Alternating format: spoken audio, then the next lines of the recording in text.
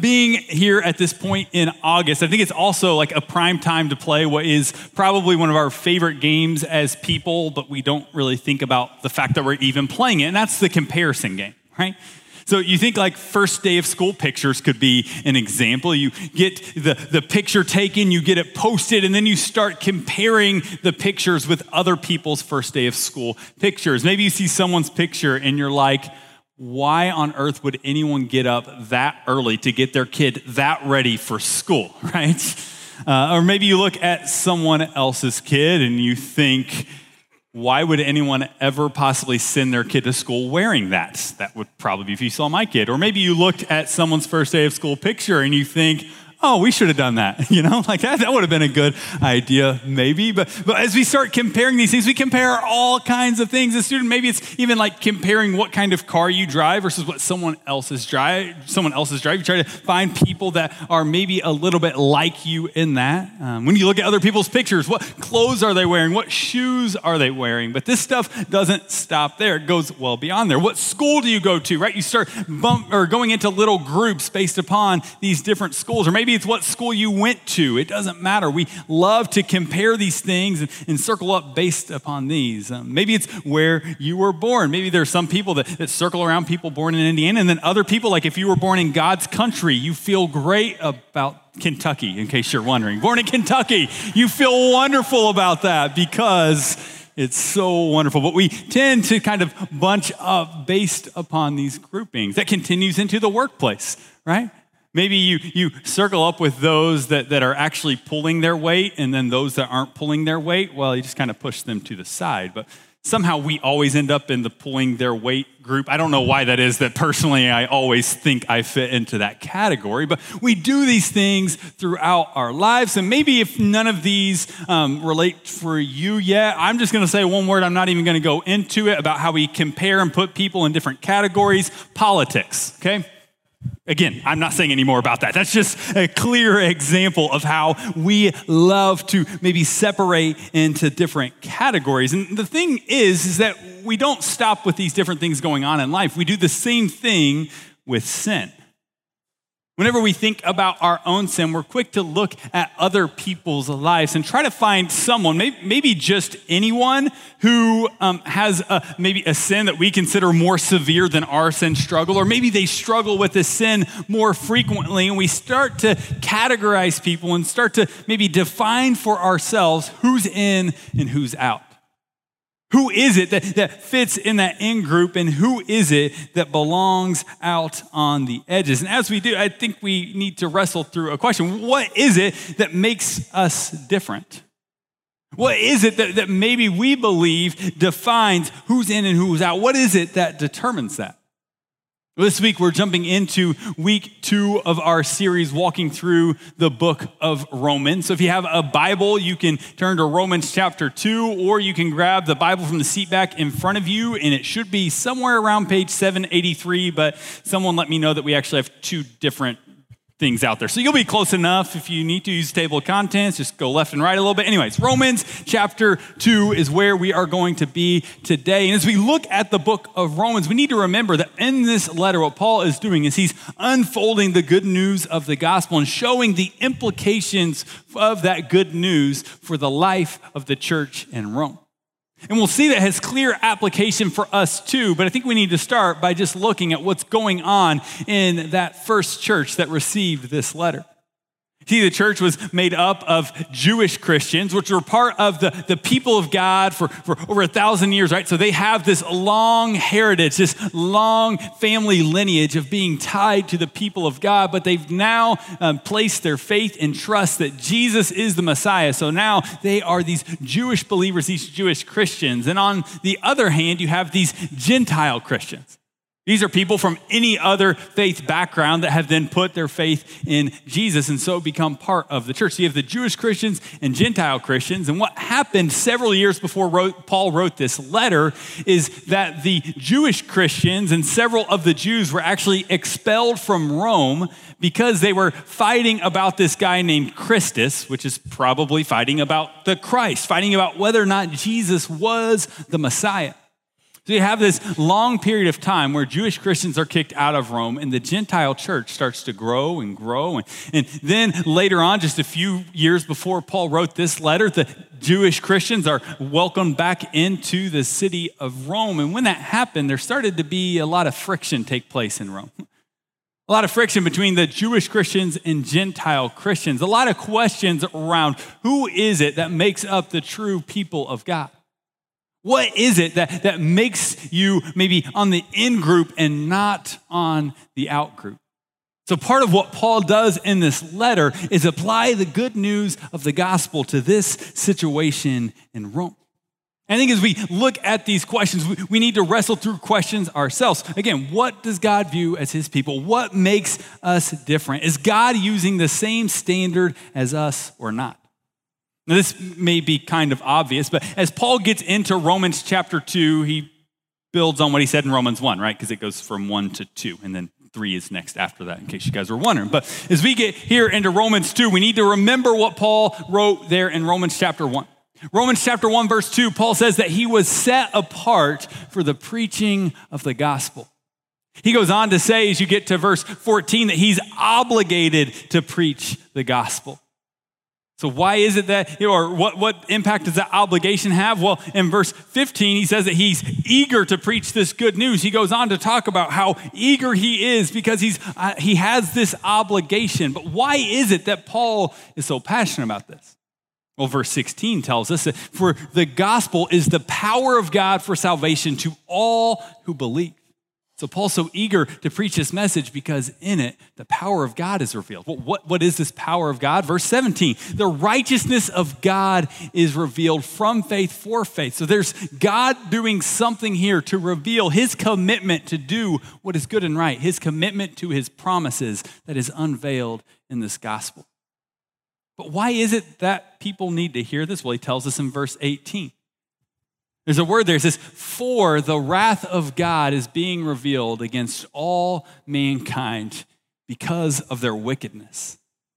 So Paul's eager to preach this good news because God's wrath is being revealed. And this good news is something that invites them to something better. But what Paul does there from Romans 1:18 through 32 is he starts to talk about this struggle and why it is that people are now under the wrath of God. Paul begins to unpack this idea of God's righteousness being revealed. He talks about how these people rejected God and it led to idolatry, it led to immorality, and nothing was really going good. But throughout this section, verses 18 through 32, you see Paul talk about they, them, or their 28 times by my count. Paul, throughout this section, is talking about these people and what sin has done for them. And if you work through that, he's talking about those, if you look at the end there in verse 32, these are people who do these things he's talked about before and approve of those who do that as well. Paul says these people are without excuse if you go back to verse 20 there in chapter 1. Because they not only do these things, but they approve of others who do these as well. And if you look at this comparison game that the church at Rome was playing, you can see that at this time, some of them probably felt a little bit puffed up. But then Paul makes this hard turn as we jump into chapter 2, verse 1. And my good friend Daniel Tiger from Mr. Rogers' Neighborhood says it's better to work together. So you guys are going to help me out here, okay? So we're going from 1:18 through 32 and 2 chapter 1. We need to figure out what changes in Paul's argument. What is it that Paul starts to do here? He says, you therefore have no excuse, you who pass judgment on someone else. For at whatever point you judge another, you are condemning yourself, because you who pass judgment do the same thing.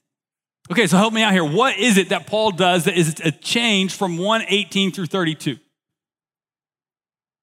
Real question, not rhetorical kind.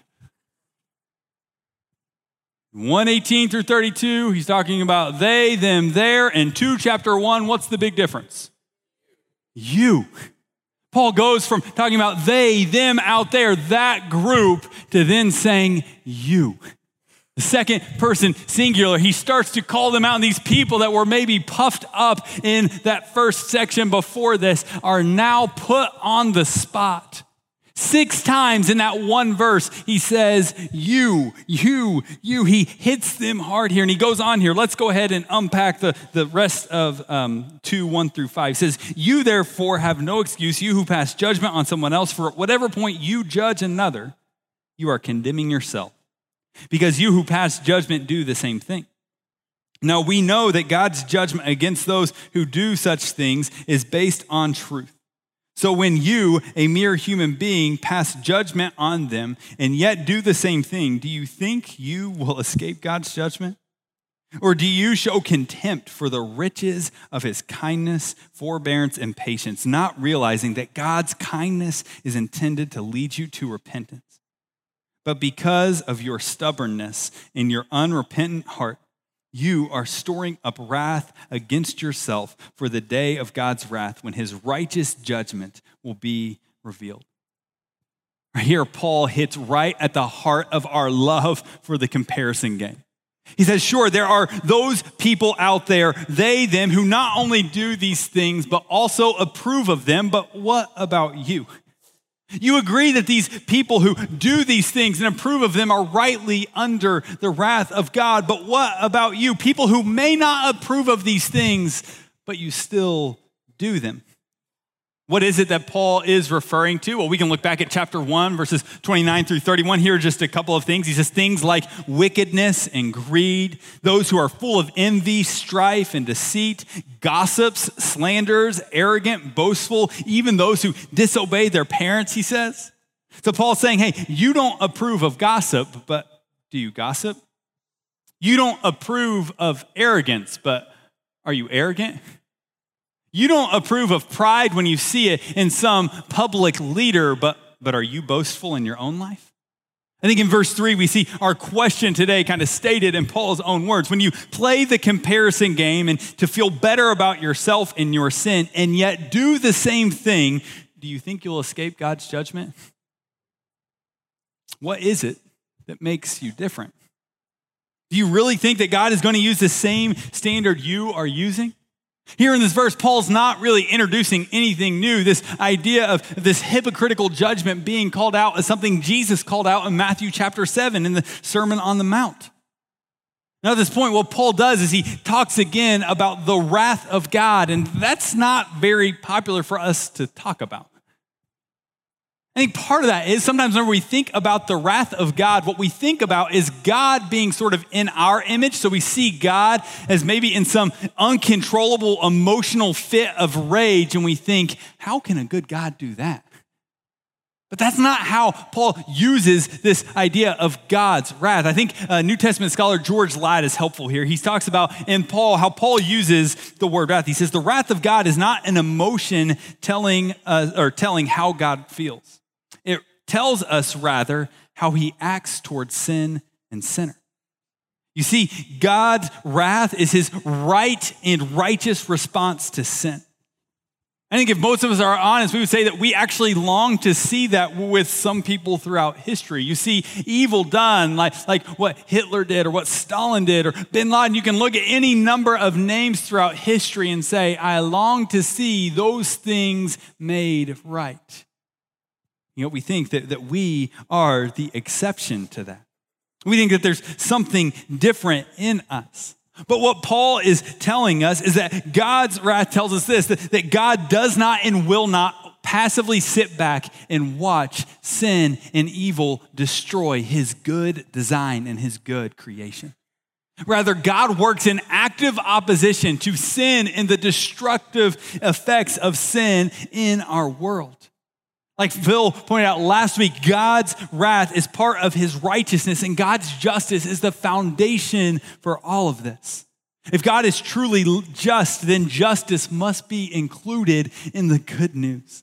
Wickedness must be dealt with. God will set things right. But again, we can start to think that this is good for us. But what is it that makes us different? Chapter 2, verse 6 goes on to say this. It says, God will repay each person according to what they have done. To those who, by persistence in doing good, seek glory, honor, and immortality, he will give eternal life. But for those who are self-seeking and who reject the truth and follow evil, there will be wrath and anger. There will be trouble and distress for every human being who does evil, first for the Jew, then for the Gentile, but glory, honor, and peace for everyone who does good, first for the Jew, then for the Gentile, for God does not show favoritism. Now, as we look at that verse, I think it may make us a little bit uncomfortable if we're good Protestants who've been around this idea of being saved by grace through faith for most of our lives, maybe for those of us that grew up in a church like this. But as we look at this, it can kind of throw our heads in a headspin. Like, what does it mean that God will repay each person according to what they have done? What is it that Paul is hinting at here? Doesn't Paul know maybe the implications of what he's saying? What is it that he is articulating here? I think it's important to notice what Paul points out there. He says that for every person, there are only two possible outcomes. You will either be the recipient of eternal life or you will be the recipient of God's wrath and anger. Paul is highlighting in this passage as he goes on to talk about this, something that James highlights, something that John highlights, something that Jesus himself highlights in the New Testament. And it's this, that obedience is indicative of one's true spiritual state. Obedience reveals what is most true about what has happened in our lives. Obedience reveals what is truly the object of our faith.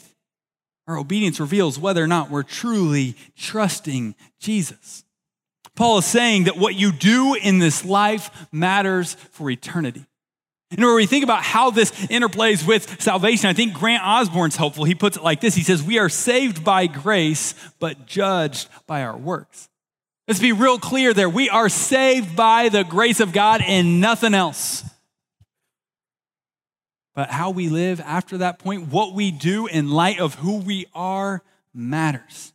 Works are the result of our salvation, not the basis, and our works demonstrate that our hope and our confidence truly are in Jesus.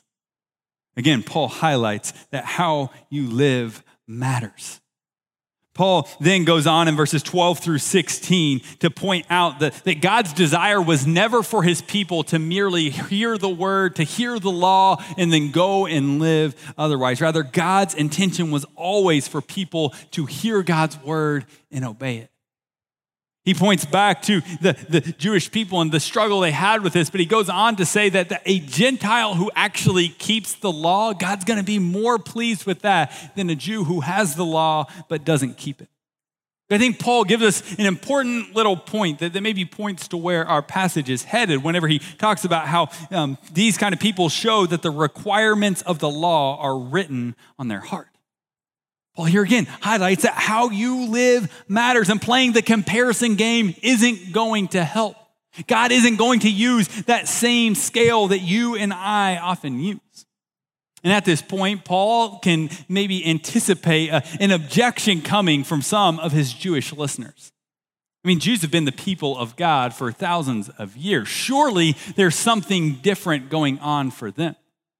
They've got the family lineage, they've got the history. Surely something must be different for these Jewish people. They've been part of the story of God for so long. Surely they are different. And I think if you and I are honest, we're tempted to believe the same thing.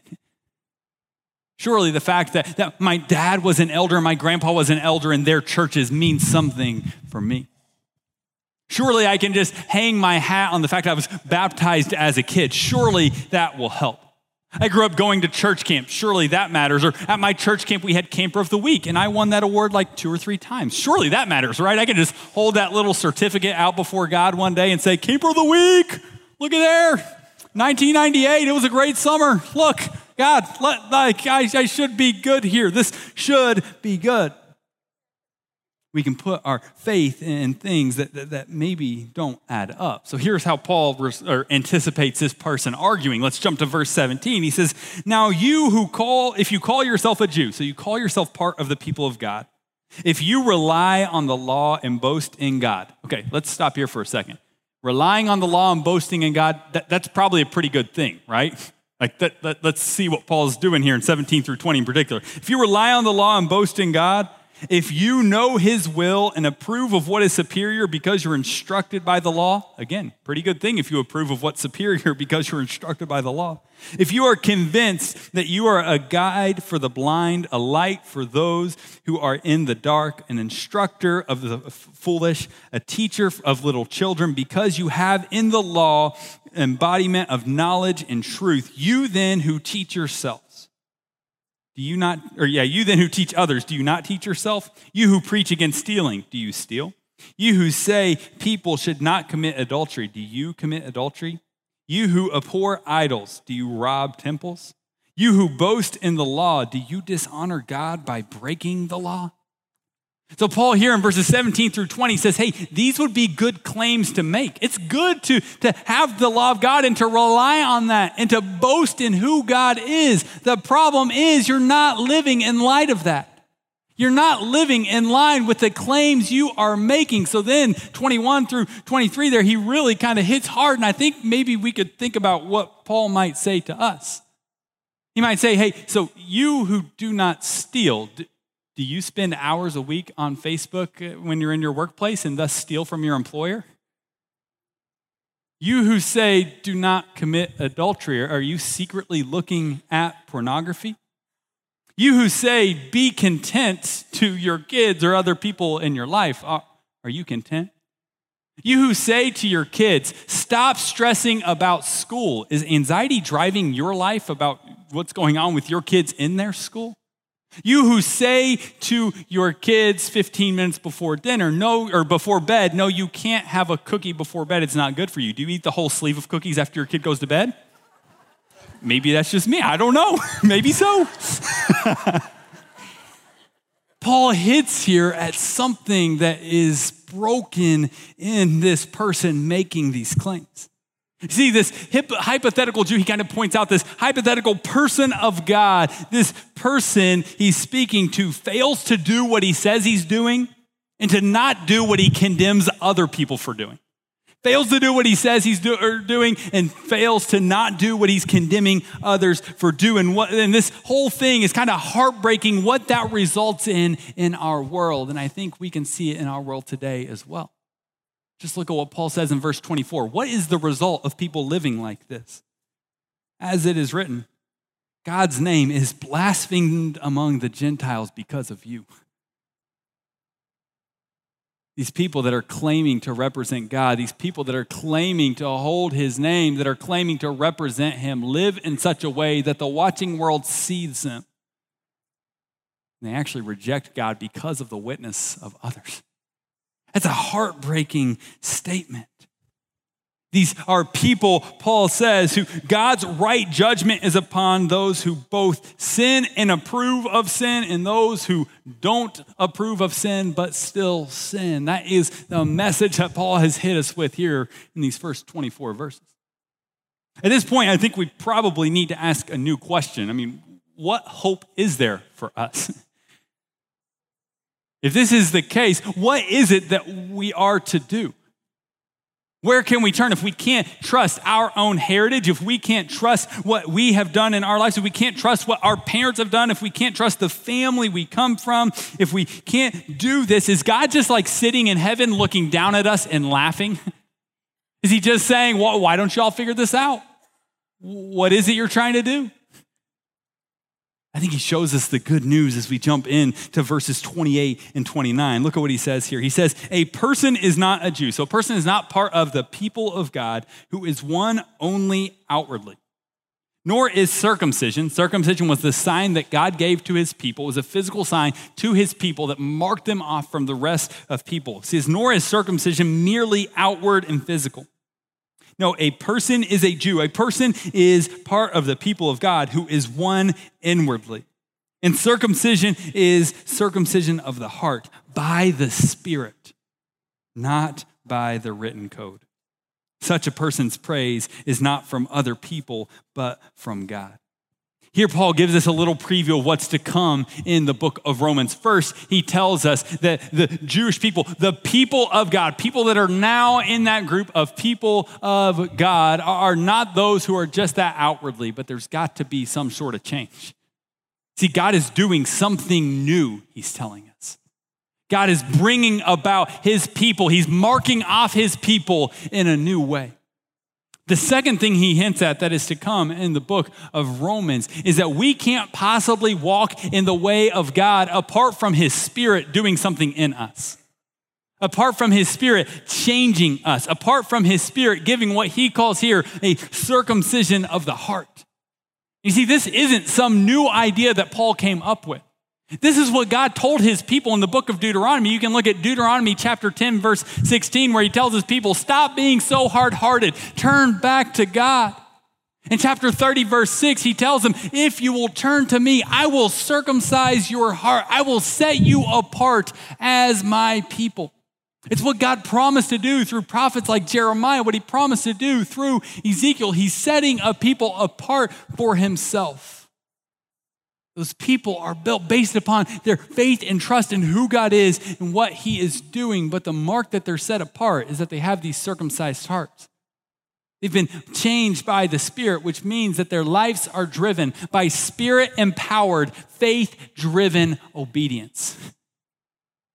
That's what God is inviting his people to. That is what sets his people apart. Spirit-empowered, faith-driven obedience. Now that's a really clunky statement, right? And I got to this point, even like with sermon stuff, looking at it, I got to the point I was like, well, Andrew, could you come up with something that feels a little more theoretical, maybe? You know, like, I don't know, maybe I could. So what I started to do at that point was I went around and I talked to like 30 or 35 people and I asked them a question. Tell me about a time in your life that you practice Spirit-empowered, faith-driven obedience. You know what all of them started with? A blank stare, because that's a clunky kind of way to put it, but I think it's an important idea, okay? But after they got past the blank stare, and I said, okay, let's think about this. When is a time that you took a step of faith because you knew God was calling you to it? Well, what did that look like in your own life? I have to tell you, it was probably the most encouraging hour and a half of my week. Because I got to hear stories like someone talking about something as simple as earlier that week, someone walking by their office and making a snide remark, sort of a passive-aggressive comment, and them feeling the Spirit of God simply saying, don't retaliate, and choosing to walk in obedience to what God was telling them. I heard about someone else who had been in a comfortable career for over 20 years. They were really good at what they did. And then God said, hey, I'm calling you to do something new, something different. And they had to take that step. And that was an incredible blessing for them. I heard about someone else who took a new job that was a major pay cut because they thought it was a step of faith. And so their spouse actually had to go back to work full-time too to make up the income difference. And they said, this thing that doesn't make any sense based upon human standards was actually an incredible gift to our family. Why? Because they took a step of obedience. I talked to someone else who told me that they thought that the worst idea ever was to lead a girls' high school small group for two reasons. One, they didn't have another evening of the week to give up. Two, this was a boy mom, not a girl mom, so she did not want anything to do with these girls. And yet she talked about how incredible it was to take that step in faith and to see what God did. I heard about people who simply took a step of obedience to pray over somebody when they felt the Spirit prompt them, with someone in public. And they got to see God's Spirit move powerfully. I heard several other stories. Someone who even just had this thought earlier this week, they were trying to hire several roles at work. And so they started to put together a prayer list. And on that list was, hey, we had this perfect candidate for this role, and they had to turn it down because we didn't offer the right benefits. So they hit send on this email to go out to this prayer team. And within minutes, maybe at the exact same time, someone else comes in the office and says, so-and-so just responded. Their husband's benefits changed, and now they're going to be able to come to work. Just a little step of obedience. Now, I share these stories because what I want you to see is that Spirit-empowered, faith-driven obedience, it can be really big things in life. But oftentimes, it's just little steps. And what God's calling us to as a people who are marked off by the circumcision of the heart is for us to be a people who are ready to say yes to Jesus no matter what the call is. That whenever the Spirit starts to move, whenever the Spirit starts to prompt us to do something, our posture is to say, yes, Lord. Even if we don't know how it works out, even if we don't know what it's going to look like, we are willing to say yes. So what might it look like to cultivate this in your own life this week? Well, I think it starts by actually engaging with God's word. See, sometimes we like to try to think that we just need God to speak something out of the blue, and sometimes it's like he's given us a lot of obvious stuff in his word, right? So we can start by that. If you go to cccgo.com/info, click on resources there. There's a Bible reading plan. That's the word I'm looking for. Bible reading plan through the book of Romans. And what I love about this is we're just asking you to do 2 days worth this week. Do days 3 and 4 is walking through Romans chapter 2. And it has you read through it 4 times, each time with like a different prayer to God. And the last one is, okay, Lord, how do you want me to live in light of this? So as you're doing that, go into that Bible reading or whatever other Bible reading you're already doing with a posture of saying, I'm going to say yes whenever the Lord calls me to do something. Have a posture of saying yes to the Lord and trust that the Spirit will empower you to take these steps. And God promises to do his part. God promises to bring in that renewal by the Spirit. God promises to lead and guide us. He invites us to take a step to do our part as well. And what's incredible to see is the result of a people who do this together. Did you catch that in verse 29? It says, such a person's praise is not from other people, but from God. Y'all, that's good news. Because if your praise is from God and not other people, it means you're set free from the comparison game. It means you're set free from trying to find a way to stack up to those around you. And instead, you just trust that as you walk in step with the Lord, he is going to set you free from the weight of always trying to measure up based upon any other standard. That's good news. And it results in the watching world seeing something better. It results in them seeing something new. You know, one other story that I heard this week was about a guy who had just moved to Evansville and had lost his community of friends. He had a community of believers around him that was an incredible gift to him, and he left that whenever he moved. And he had to take a step of faith to actually engage with a new group of guys. And one of the things he talked about was how transformative that was for him. See, one of the problems I think we have sometimes reading Scripture and engaging with Scripture is we think that it's up to us to do it on our own. But y'all, God has put us in a community for a reason. So I don't know what else your next step may be, but I believe that for somewhere around 100% of us in this room, it's probably toward Jesus and toward other people as well.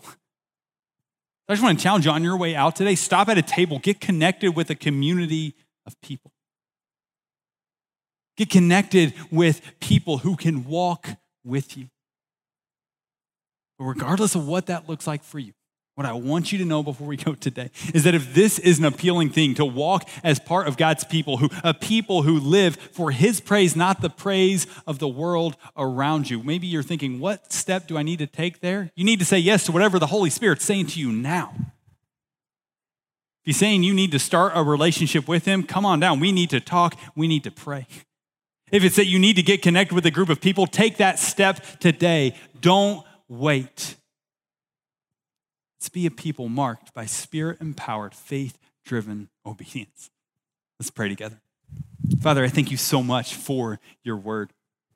And I'm just amazed by the incredible truth that Paul points to in this passage.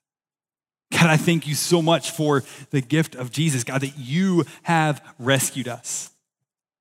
But God, that you see so much in us that you then say, I'm calling you, I'm changing you with my Spirit, and I'm sending you out. God, will we be a people who are willing and ready to say yes to you no matter what? It's in Jesus' name we pray. Amen.